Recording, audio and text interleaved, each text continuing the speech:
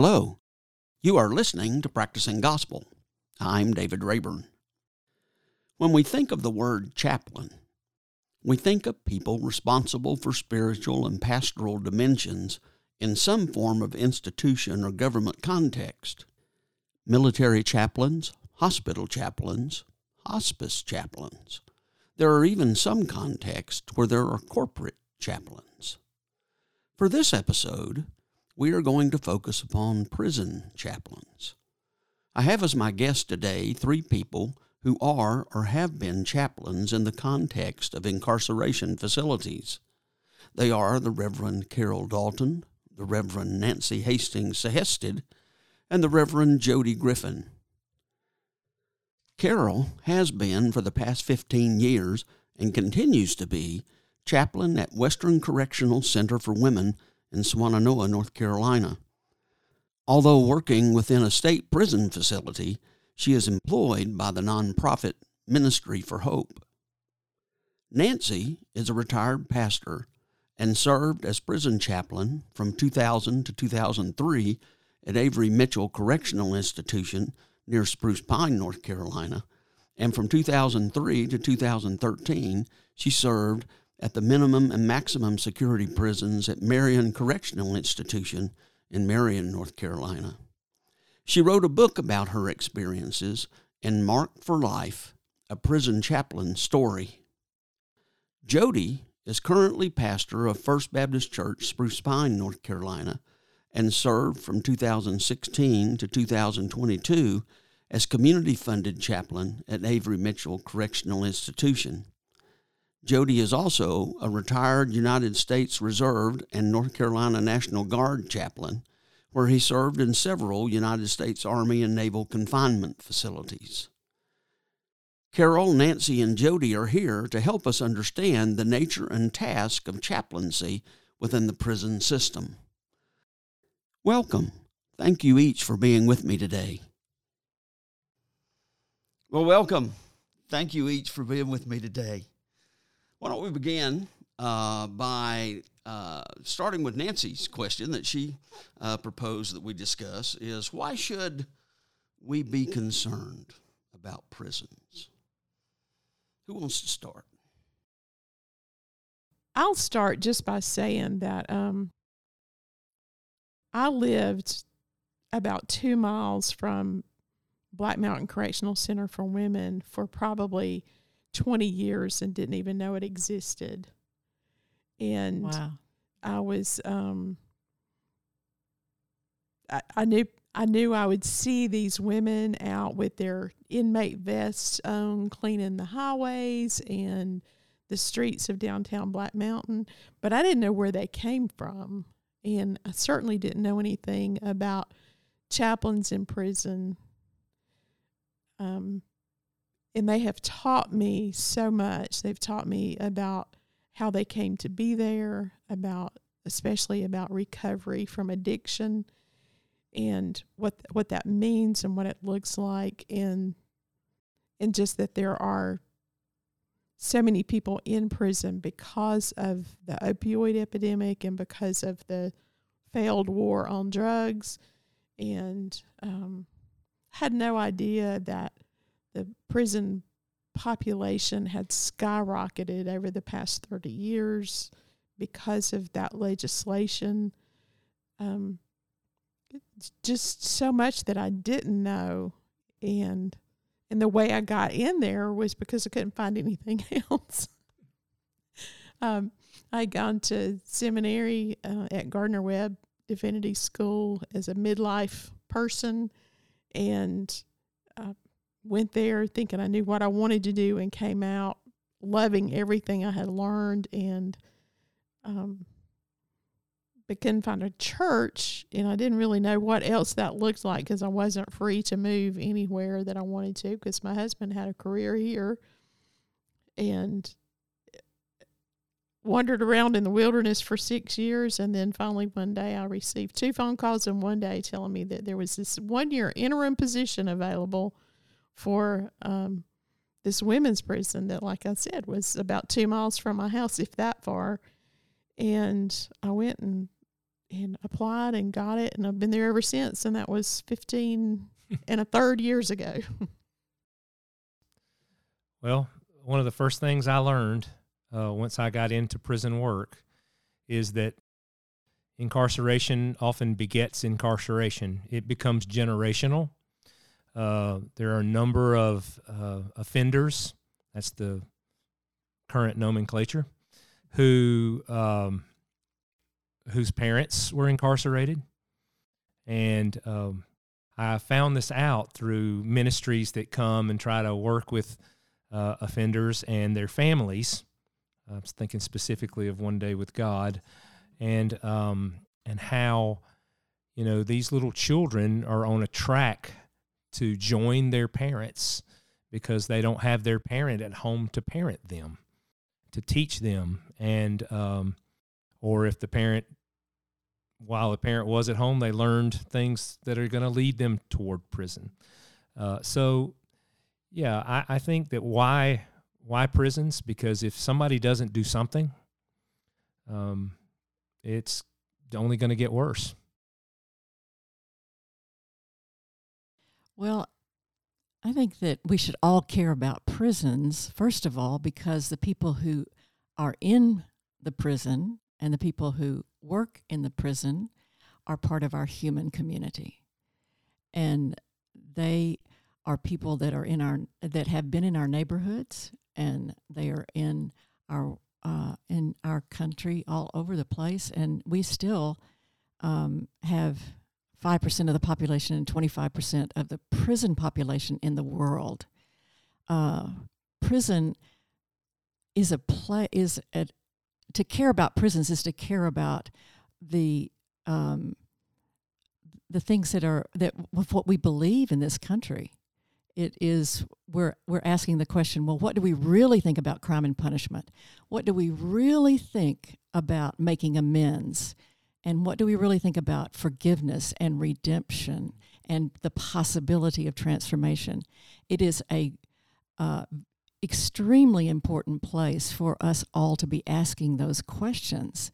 And every state budget is very, very huge for supporting our prisons. And so we certainly have money involved in all of that, as well as the seeing who is sent to prison and who is there is another reason why we should care about prisons. What's the percentage of people are there that are from a lower economic class? For people who are the African American in our country, is far less of the population, but in our communities, but far more in the population in our prisons. What does that say? And what does that mean about what our society needs to be looking at in terms of education and jobs and healthcare and all of those things that all of us need to make it through life? Nancy, I just looked up those numbers last night. For Western North Carolina, the 89.9% of the population of Western North Carolina is white. And yet 30% of the population at our facility is black. Yes. In that, and of course they're not all from this area, but that's held true the whole time I've been there. And it doesn't make any sense, except that it does because of the systemic racism within the whole system. Exactly. And the lack of resources in the community that I just had a young woman this morning speaking at a church with me, and she was talking about the numbers of times that she's been to prison, and always when she gets out, she has all these dollars hanging over her head that she owes. Yep. Yes. And people don't even realize you think you get a free lawyer, and it's free lawyer till you get out of prison, and you have to pay the court costs, which includes those lawyer fees. And people just don't know this. And so it's no wonder people get out and and they have this stress of owing so much money. And that's not even to speak of the people who owe money back for Right. drug taxes. Oh, yes. Right. No young woman who was slapped with $250,000 worth of drug taxes. Taxes on it's as if they take the drugs that she was found holding when they arrested her, and they tax that as if whatever they deem the street value would have been if she had actually sold those drugs. Yep. And that's what she has to pay back. Yep. And how will she ever do that? And and especially when you get out and you the best job you can find is nothing close to a living wage, let alone to pay all these back taxes. You see, I didn't know that at all.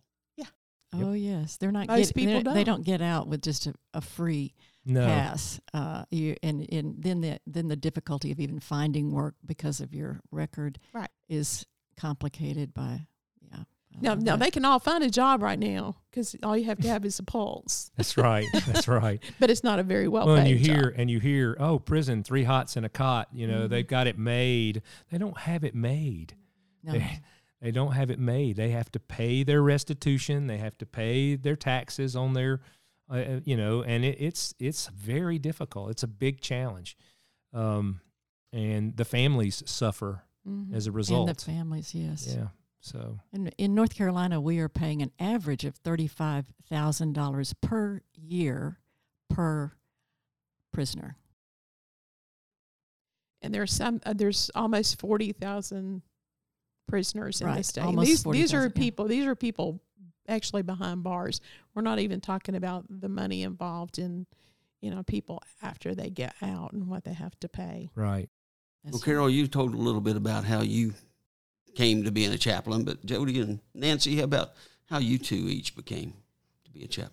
Well, I didn't grow up saying I want to be a prison chaplain when I grow up. Raise your hand if you did. I actually have never met anybody I haven't met have you anybody met anybody either. that said that's what I want to be when I grow up? That's why I said that. But I had been a pastor for 15 years and was in a time when I wanted to seek some other kind of work, and a position came open.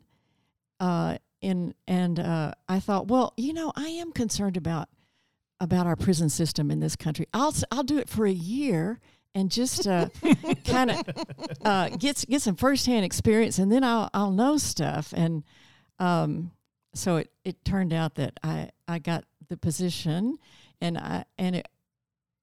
the one of the strange things was that I was in a men's prison, and I ended up staying 13 years because I found it so meaningful.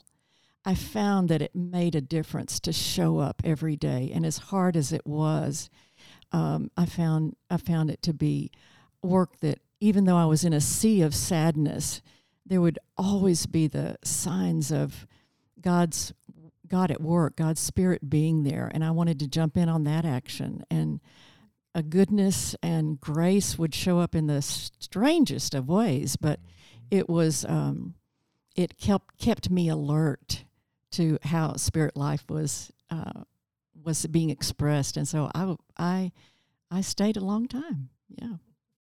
I actually came to it from a little different angle. I was an Army reservist and was a chaplain in the Army Reserves, and was serving a unit whose primary mission was U.S. confinement.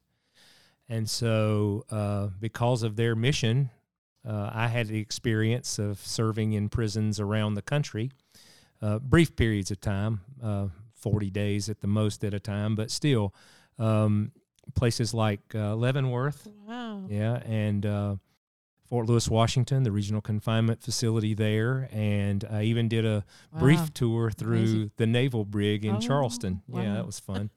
But because I came at it from that angle, I think I had so many preconceived ideas that I really didn't understand what I was getting into. And once you get into it, then it just really takes hold of you. It does take hold Yeah, of you. and yes. so we moved to the area of the state where I live, in Spruce Pine, and I had somebody come to me and say, ooh, I want to tell you about this job. And it's a community-funded chaplain. And that's a subject we need to discuss in a little while, this whole funding for chaplains in the prison system, because it's, well, don't get started. So I applied and interviewed and got accepted as the chaplain at Avery Mitchell, and then went through the really rigorous process of being deemed worthy to enter in. And, That's right. You know, there's a lot to it. So There is a lot to it, yeah. Mm-hmm. Well, you talked about, in some of our pre-interview conversations, you talked about that there's the conception that most prison chaplains are Christian. Mm-hmm. And they're not. So tell us a little more about that. Tell us about the nature of who's a chaplain. North Carolina now recognizes, 16 different religions that they recognize and try to provide religious opportunities for worship. And Does that include the latest two? yeah, that includes the latest two. I'm pretty sure that number's I've right. lost track. Yeah, it's easy to lose track because it changes. But so you have the need to help facilitate religions that you don't have any real familiarity with. And so a big part of it's learning and equipping yourself so that you can serve those individuals that way by providing for their spiritual needs in a way that's meaningful and helpful. So, Yep. So the it's been my experience that the majority, well, for one thing, we don't really know each other as chaplains. Jody and I got to know each other in a roundabout sort of way because we're from the same part of the country, and connected on Facebook. Known Nancy for a long time because she was the person I would call and say, "Help! I don't know what I'm doing." And but as far as knowing other chaplains, I don't really know the people scattered across the state. What I see is that we have a variety of faiths represented in the inmate population, but the majority of the people I run into who are chaplains are Christian, and trying to navigate that, trying to do, like you said, to understand what their needs are. And I've used this phrase for a long time. I actually learned it from my brother, who was a hospice chaplain. I'm there to help a Buddhist be the best Buddhist a Buddhist can be. Amen. That's my job. And that means that I might need to learn some things from that person who's the resident. I think that that probably the majority of chaplains are Christian, just because of the nature of our state that we're in. But there are Muslim chaplains and American Indian chaplains, and there are certainly people that we draw from to understand the core of each of the different faiths that we facilitate for our facilitating their services. So at the place that I served, there were Christians and Muslims, Rastafarians, Wiccans, Asatru, American Indians, and Buddhist. And what I discovered was at the core of most religious groups, there is some form of the golden rule. And with that, we can do a lot of encouragement of people being on a good, faithful path in the religious affiliation that they have chosen. And it's grounded in respect, in my That's right. opinion. I mean, as a chaplain, I had no less respect for any faith group than I do for the Christians. Being a Christian minister, but I'm the type of Christian minister who understands that it takes all of us. That's right. And we're all children of God in some sense or understanding. So I think that's one of the key ingredients to being successful in chaplain ministry is being able to say, that's their path. My responsibility, my thrill really is to make it possible for them to practice according to their path. Don't you find a lot of times it's the real job becomes to educate the staff and to help them to also have that same That respect. yes. Amen. because- Preach, That's sister. Right. Mhm. That's right. Well, what did each of you tend to do in your daily work? What was the kind of spectrum of activities that you were responsible for doing? David, I talked to my mother right before I walk in every morning. She's in an assisted living place in Georgia. And so I call her and check on her, make sure she's up and at 'em. And so every morning she'll ask me, "What are you doing today?" And I say, "Well, I'm going to walk in here and find out." Yep. And so you walk in, you go through the gatehouse, and if somebody says, "Oh, Chaplain, you're here," you know it's going to be a long day because there's been some kind of a crisis that you're needed for. And so it's really, some days it's walking from crisis to crisis. Oftentimes that's because someone has had a family member to die, or they found out someone is in the hospital or not expected to live, or a child has been in a wreck, or numerous things. And some days I walk in and I look around and nobody's there to grab me, and I run for the chapel and I sit there and try and get caught up on stuff until somebody discovers that I'm there. And then there's everything in between.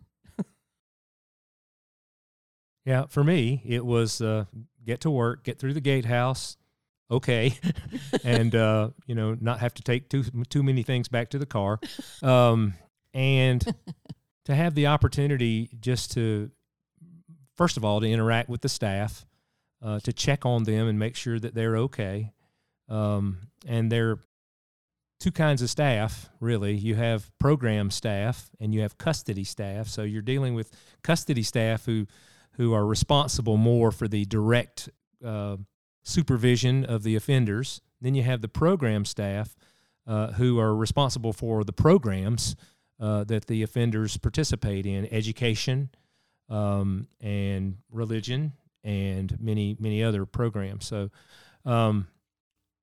that would generally be my start to the day. I'd go drink all their coffee and then use that Good energy. idea. I don't know how that works. Oh, yeah. Oh, y'all don't know anything about that. Right. And then use that energy to, meet the needs.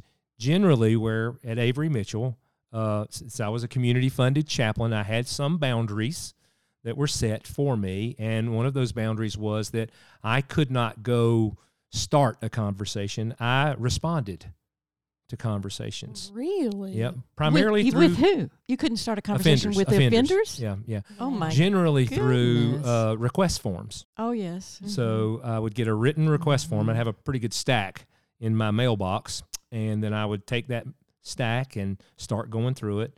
And a lot of it was what I call fluff, which you probably get what I mean by that.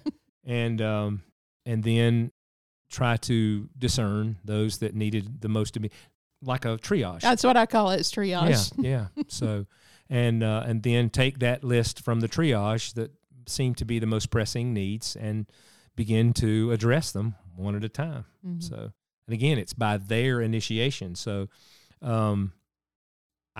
I really found, I know we all said, ooh, but I really found that to be useful for me. I'm sure. Because I knew that the needs that I was responding to were express needs. So I wasn't having to discover it by digging into their, personal life or anything. They generally came to me first. You had a much larger population than we do. Oh, yeah. Yeah. How When I many? started, it was about 850, I think. Yeah. So, yeah.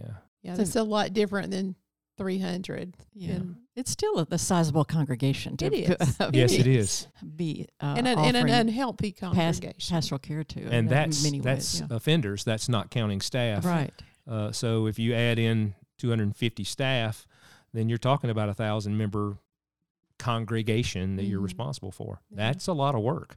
Yeah. And you have to do that triage. Well, Nancy, you introduced that term, congregation. Yeah, sometimes I thought about it that way. That this was a congregation that I was serving, and so that meant that I cared about the offenders as well as staff, as well as the volunteers, as well as the families who are usually, for me, were on the other end of the phone, and telling me about a crisis or a death in the family. And so I felt like I was also in some ways pastoring the heartache on the on the other end of that phone. And so our life as chaplains is a life of interruption. And we would show up, and even though we have some structure about some of the programs that we would offer, the services that were facilitated each week, we still had staff meetings to go to, and still had reports to write, as well as, I was a state-funded chaplain. So thank you very much. Your taxes have paid for my being a chaplain. But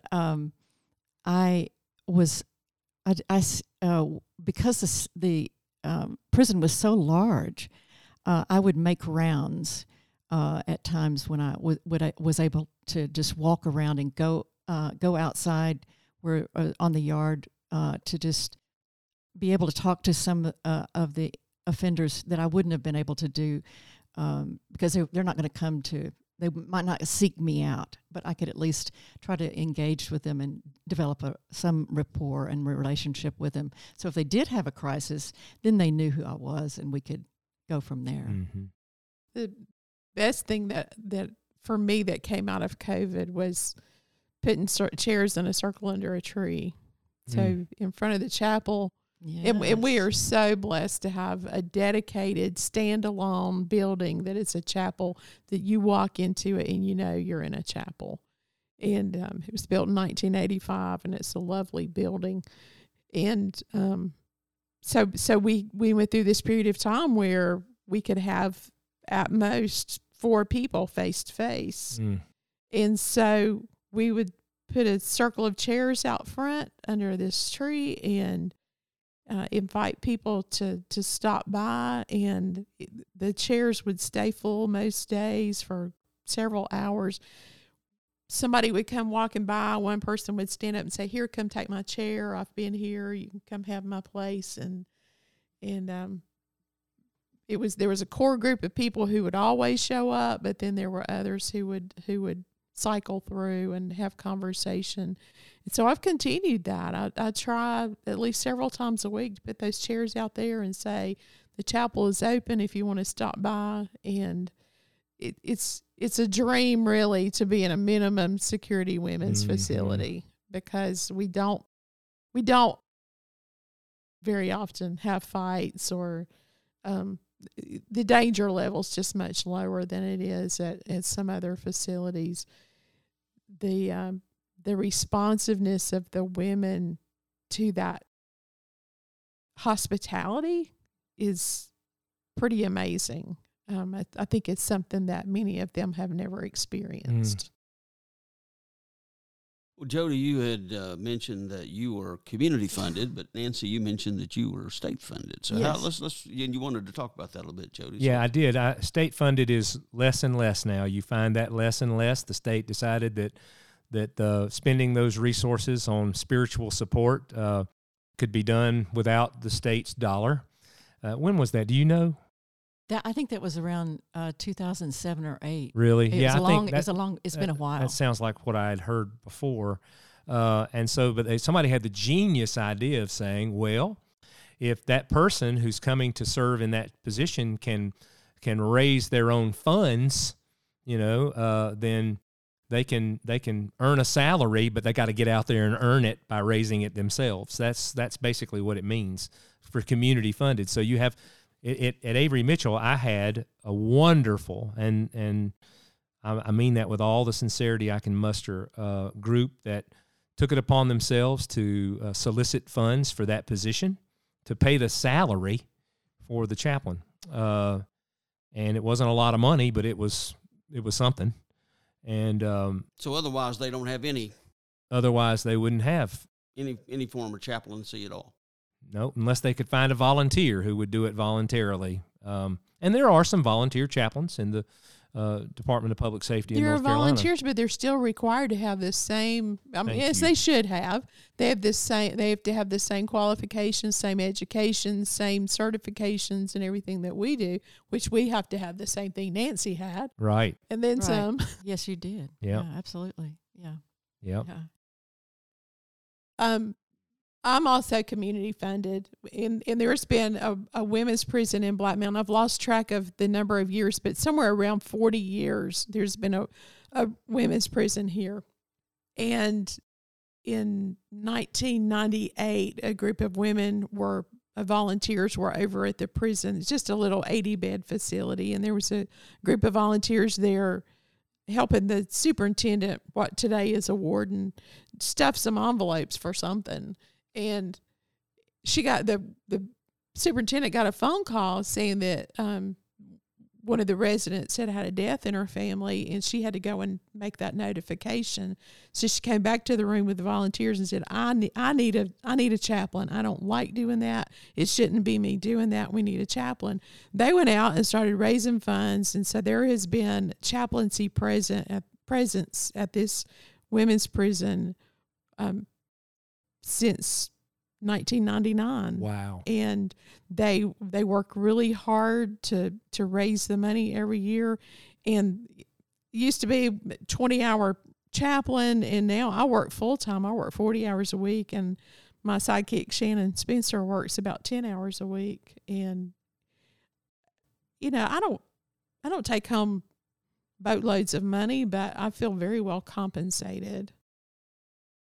Well, you mentioned, Carol, you were in minimum security? Yeah. Talk about the different levels of security and how that influences what you do as a chaplain. It's really interesting to watch people. Occasionally we'll have people come from another custody level to work at minimum security. And in fact, Nancy came and helped us out, and just to watch the look on her face when she sees people are out just walking around from building to building unescorted, and come walking in the chapel. You don't know they're coming, or which is very different from what you had experienced. Very high different. security, yes, Or even medium. or even Right. medium. That's right. Medium would be the same in terms of. Mm-hmm. I remember going to visit you and getting caught in that airlock. The door shuts behind you and in front of you, and you're in that space, and you're like, oh, is anybody going to let me out? Yes, a lot more clanging doors Yep. in the medium and the close custody facilities. Close custody is our state's way of saying maximum unit or high security prison. Yeah, but it is quite different in terms of the security level and what I think too the like you were saying, the amount of violence that happens. We had fights break out regularly in these security the levels that I was in. So I depended a lot on the staff. Yes, unfortunately, one of the most influential presences in the prisons is gangs. And they're vying for the allegiance of those who come in new. And once they get their allegiance, then they begin to form and to operate in opposition to other gangs. And it's a reality. And I don't think it's incorrect or inaccurate to say that may be about the greatest threat inside the prisons today is the gang presence. And you'd think, no, not in North Carolina. Oh yeah, in North Carolina. Oh, yes, absolutely. And the worst ones. Yeah, the worst. That's right. That's right. And the things that they do, and the way they work to stifle the other gangs and to establish their dominance inside the institution is mind-boggling. It's mind-boggling. But they've got all day to think about it. And that's one of the things about the vocational programs. We mentioned programs in custody. There are vocational programs within the prison that will help someone establish a trade so that if and when they do get out of prison, they will have a way to make a living, hopefully. Of course, they carry with them the stigma of having been incarcerated. But those opportunities are available to them, and I was very impressed with the program staff and the way they work to empower the men to learn and grow and learn a trade and become somebody, and have that self-esteem that goes along with that. I can do this. I mean, including things like HVAC systems. Yeah. And where they can get out and get a nice paying job. The women don't have all that. Really? I'm so glad you said that. I'm just saying. No, I'm glad you said it. It's important to be said. So, well, did it make any difference? I mean, the levels and how you were a chaplain? Oh, yeah. I mean, yeah, I don't. Yeah, where do we begin on that? That's right. It's I have been at all the levels. When I was serving at the high security prison, I was also chaplain of the minimum unit for men. So I could see both the amount of preparation going on in the minimum units for people getting out. There was some preparation, maybe not enough, but there was at least some work done in programs to prepare people to say, there, you are, and where are you going to live, and how are you going to make a living, and those kinds of things. And some intentionality about that. It's harder in the high security prisons because they may not get out for 20, 25, 40 years or for life. And so then the question is, how can they find meaningful life within these walls, and what does that look like? And for some, they did find that they could learn how to be a librarian in the prison library, or they could learn how to cook in the kitchen, or there were things that they discovered that at least gave them some meaning. And day-to-day work that was good. But in these big prisons, there's not enough work for the numbers that we have. And so there's a lot of idle time. Mm-hmm. There's not enough programs. There's not enough work with this kind of skill training that you're talking about that is so good, but it serves a small minority. You're right. Within that whole system. Well, we have to be honest, y'all. It's all about money. Yeah. And, there's only so much money to go around. And it was my experience from my perspective, and perhaps it's a skewed perspective, that they're inmates. Why should we spend money on them? I actually heard people in our community say that. And I'm like, yeah, but they're coming back to our community. That's what people don't understand. The majority are, yes. They don't understand that. The majority are coming back into our communities. Exactly. And how do we want them to come back? Right. Exactly. And that's what I say all the time. I say, if this woman is going to come and be my next door neighbor, and she could, yes. I want her to be the best neighbor she can be. So what can we do to help her be a good neighbor? Exactly. And that's how I try to look at. We have a transition program within our chaplaincy program at the prison, and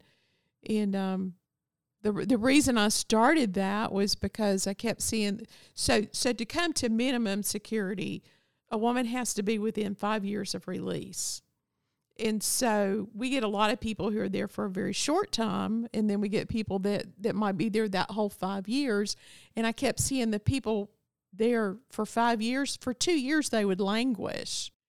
Because there wasn't anything for them to do. There was not, you couldn't be on work release. You couldn't have community passes. There were so many things, so many programs they were not invited to be involved in because they were too far out. And I said, well, this has got to change. This is crazy. Too far out from release. 2 years. Oh yeah. To sit around for 2 years and do nothing when some of them had been in those training programs at a maximum or a medium facility, and they have been busy all day, every day, and then they come here and they're sitting. They're looking at God's beautiful world because it's a beautiful place, but nothing to do. And so I started this working with them for 1 year on just some life skills, because what I saw was they were the very people who were going to go out on work release positions, but they hadn't had any transition to get there. prepare so them. we started trying to prepare them to walk out into the world, to just sit down and have a mock interview with them, because most of them have never had they've made money, but they've not had a legal job, and so they may never have had a job interview before, and so just they've never had a bank account, they've never had communication skills classes and things like that. So we just really started working on some of those things. Well, it's very demanding and challenging experience. What did you find most difficult? I think for me, it's probably you're trying to do ministry, individual ministry largely, and with some small groups of different faith groups and different people from different places with different perspectives, and trying to squeeze all of that in the midst of a bureaucracy. And that's a real thing. It is the division of prisons.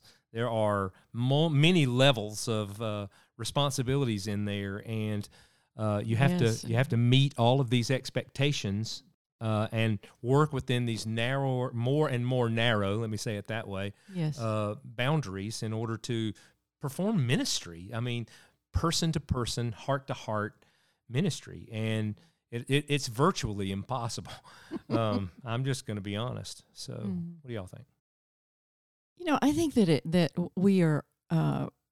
It's vividly portrayed in the prison system how much we are caught within the policies and laws that come from the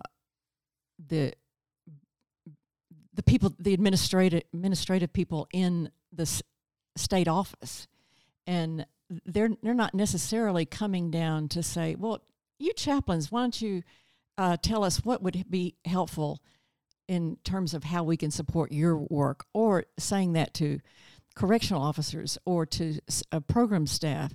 How can we support what you're doing? Instead, I think we all feel caught. It's not just the offenders that feel caught. All of us, staff and volunteers as well, because they have lots of restrictions on what they when they can come and how they what are the rules about all that. And so I found that it wears you down, and it's not unlike what other people feel in their professions, like medical staff, who feel burdened by the institutional demands and the system that is so very inadequate to meet the needs of what we're doing. There are terrific staff out there, and I worked with lots of staff members that did everything they could that was within policy that they could say yes to, or they could open up a door for some situation, and it was heartbreaking to realize how many restrictions are placed on us in the name of control. And you do want to have a measure of control in these institutions, but sometimes it is to the detriment of all the people who are in that place day in and day out. I don't think we can ignore the fact that those rules matter. They do. Because 2016 and 2017 were very difficult years in the North Carolina Department of Public Safety. That's right. And Prisons, Division of Prisons, because we had staff members who were killed in the line of duty. And two different institutions, yeah. And one young lady who was killed in a brutal fashion. It was very difficult. And then I don't know if it was the next year. I believe it was that same year. Oh, it was only about 3 months later. Then there was a large scale thing down at Pasquotank, where several people were killed and staff members were killed. Staff members, yeah. And so when you think about it from the perspective of, will I come home tonight? Right. You have these people who are doing this work. And by the way, it's gotten a little better here recently with the pay and the incentives for the staff. but it's been really, I wouldn't do it for what they make. I'll just be honest with you.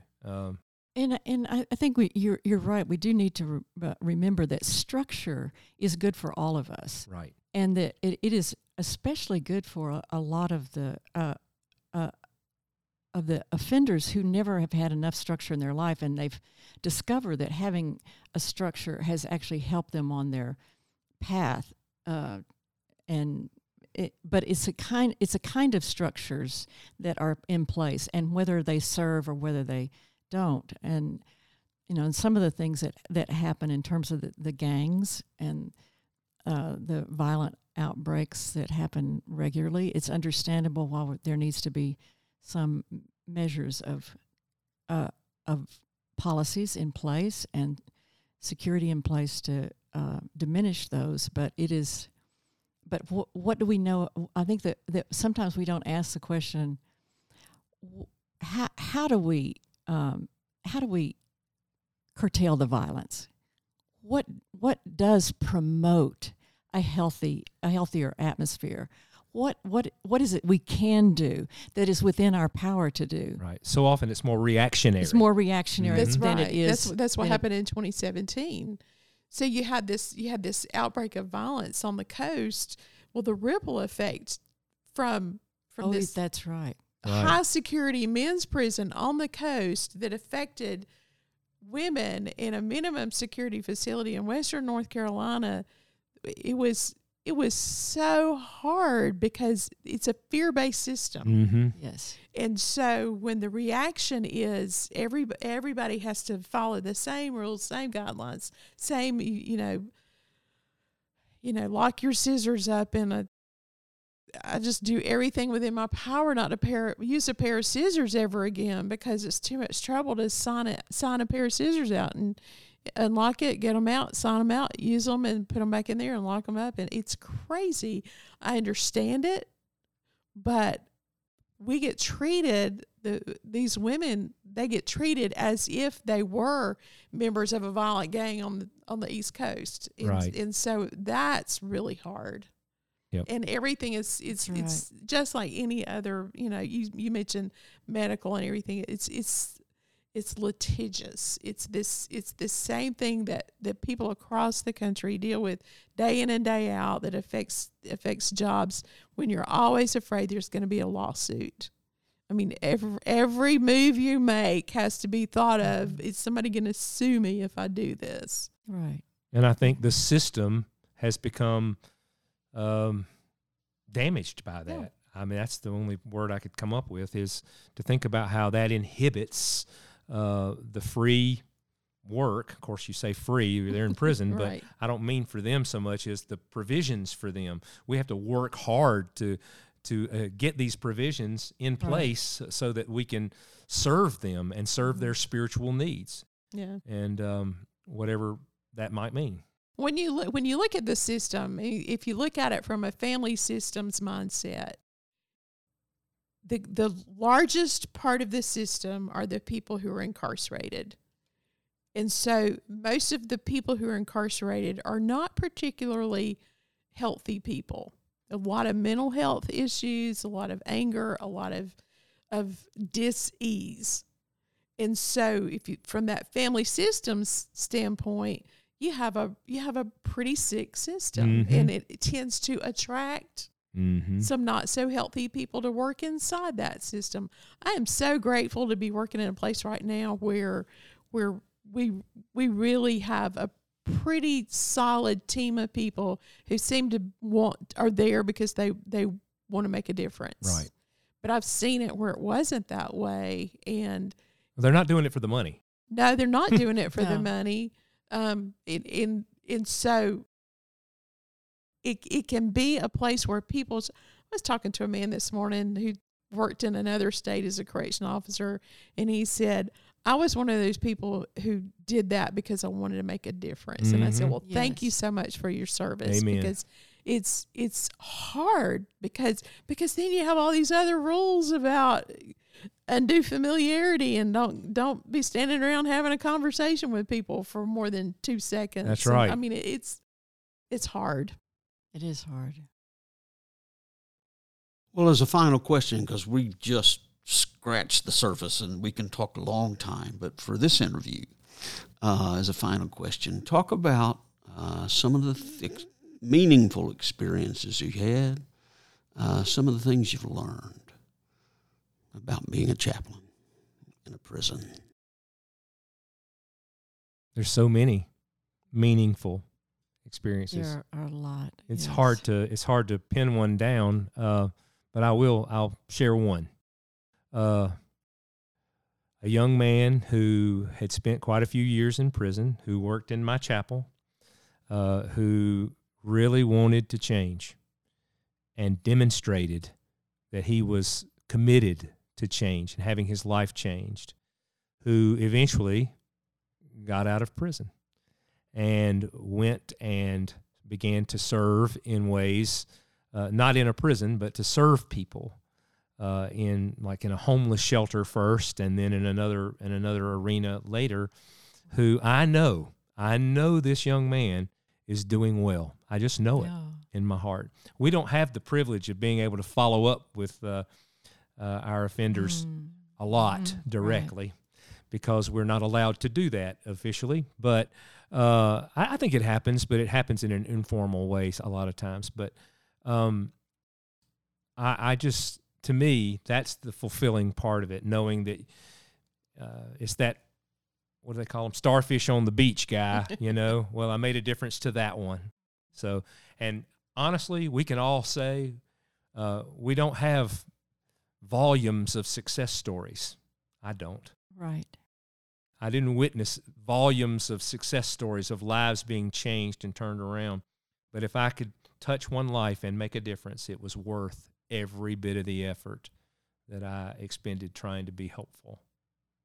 So, those people who work in our offices are probably the people that we try not to get so close to, but you can't help it because they're there every day. And as you were saying that, I was seeing faces of those people who've worked for us. And these are people who do things like run around and put things up on bulletin boards and any manner of other things that we need them to do. And I know the whole thing about not.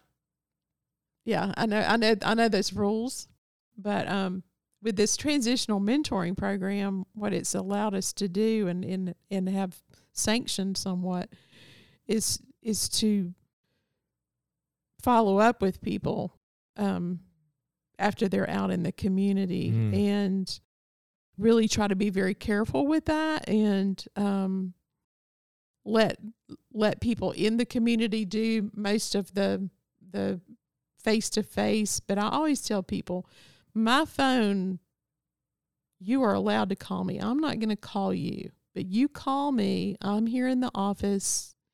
You call me if you're doing great, but call me if you're messing up.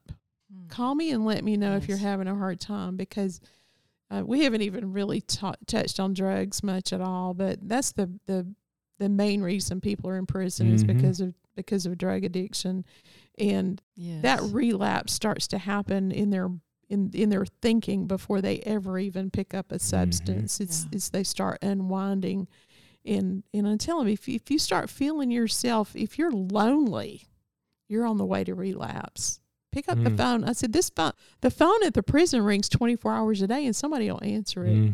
And the people that work at night, they'll talk to you. I know, and they can talk you down off the ledge. And so, the just watching people I think, okay, here's my real answer. My very favorite thing is watching people who used to be residents at Western Correctional Center for Women come back in as volunteers. Oh, that's my favorite. That's redemption right there. That is. And and what y'all have named as being touchstones on the journey of the people that we are with. And my story happened rather early in my chaplaincy, and it happened when there were choir members that were rehearsing in the chapel, getting ready for the Sunday morning worship service, and a fight broke out. And there were fists going into faces. And so I yelled for them to stop, and they ignored me. And because I'm 5'2", I decided, well, I'll jump on a chair and make myself big and yell louder. So I did that, jumped up, yelled for them to stop. It didn't matter. So they ignored me, and I ran to the phone, called for security to come, and within seconds there were security in the chapel. They broke up the fight. The men who were in the fight were taken to solitary handcuffed and taken to solitary confinement, and then the others left. And when all was restored to calm, I was sitting in my office just going, what has just happened? Oh, this was scary. Oh, it's okay. It was just teachers see this schoolyard brawls, they go home safely. This was nothing. I was trying to talk myself into it being okay, and we're now at peace. And the lieutenant who was in charge of the security on the floor, he was the one that helped stop the fight. And he came to my office door and he said, "You don't like it, but you need me. And I don't like it, but I need you." Mm. And I said, "Lieutenant, you're right. I need you to, and your officers, to provide safety and security on this floor. But what do you need me for?" And he said, "I need you to keep me from using undue physical force. I need you to teach me another kind of force." And for me, that became my vocational calling. Was how is it that I can live into being someone who uses another kind of force? And what is the force of making amends and forgiveness and second chances and redemption and the possibility for transformation and a new way of being? So I found my calling in those lieutenant's words. Well, this has been an amazing and wonderful conversation. I am deeply thankful to each of you for the work you have done, and Carol for the work you're continuing to do. I hope that we can have another conversation sometime, because there's a whole lot more we can talk about. But thank you each for being here today. Thank you for what you've shown us. Help us understand. And so blessings on each of you for that. Thank you. Thank you. Well, you are listening to Practicing Gospel. I'm David Rayburn. The intro and outro music for this episode is from a clip of a song called "Father, Let Your Kingdom Come," which is found on the Porter's Gate Worship Project Work Songs album and is used by permission from the Porter's Gate Worship Project. This show has as its purpose enabling you to hear the voices of the Christian left and about the issues and concerns that are of interest to the Christian left. Practicing Gospel, Inc. is a nonprofit organization. If you like what you've heard, go to my website at practicing-gospel.blubry.net to subscribe and hopefully to donate. Your participation will help me continue this effort. Thank you for listening and for your support. Blessings. May the words from my mouth speak your peace. May the words from my mouth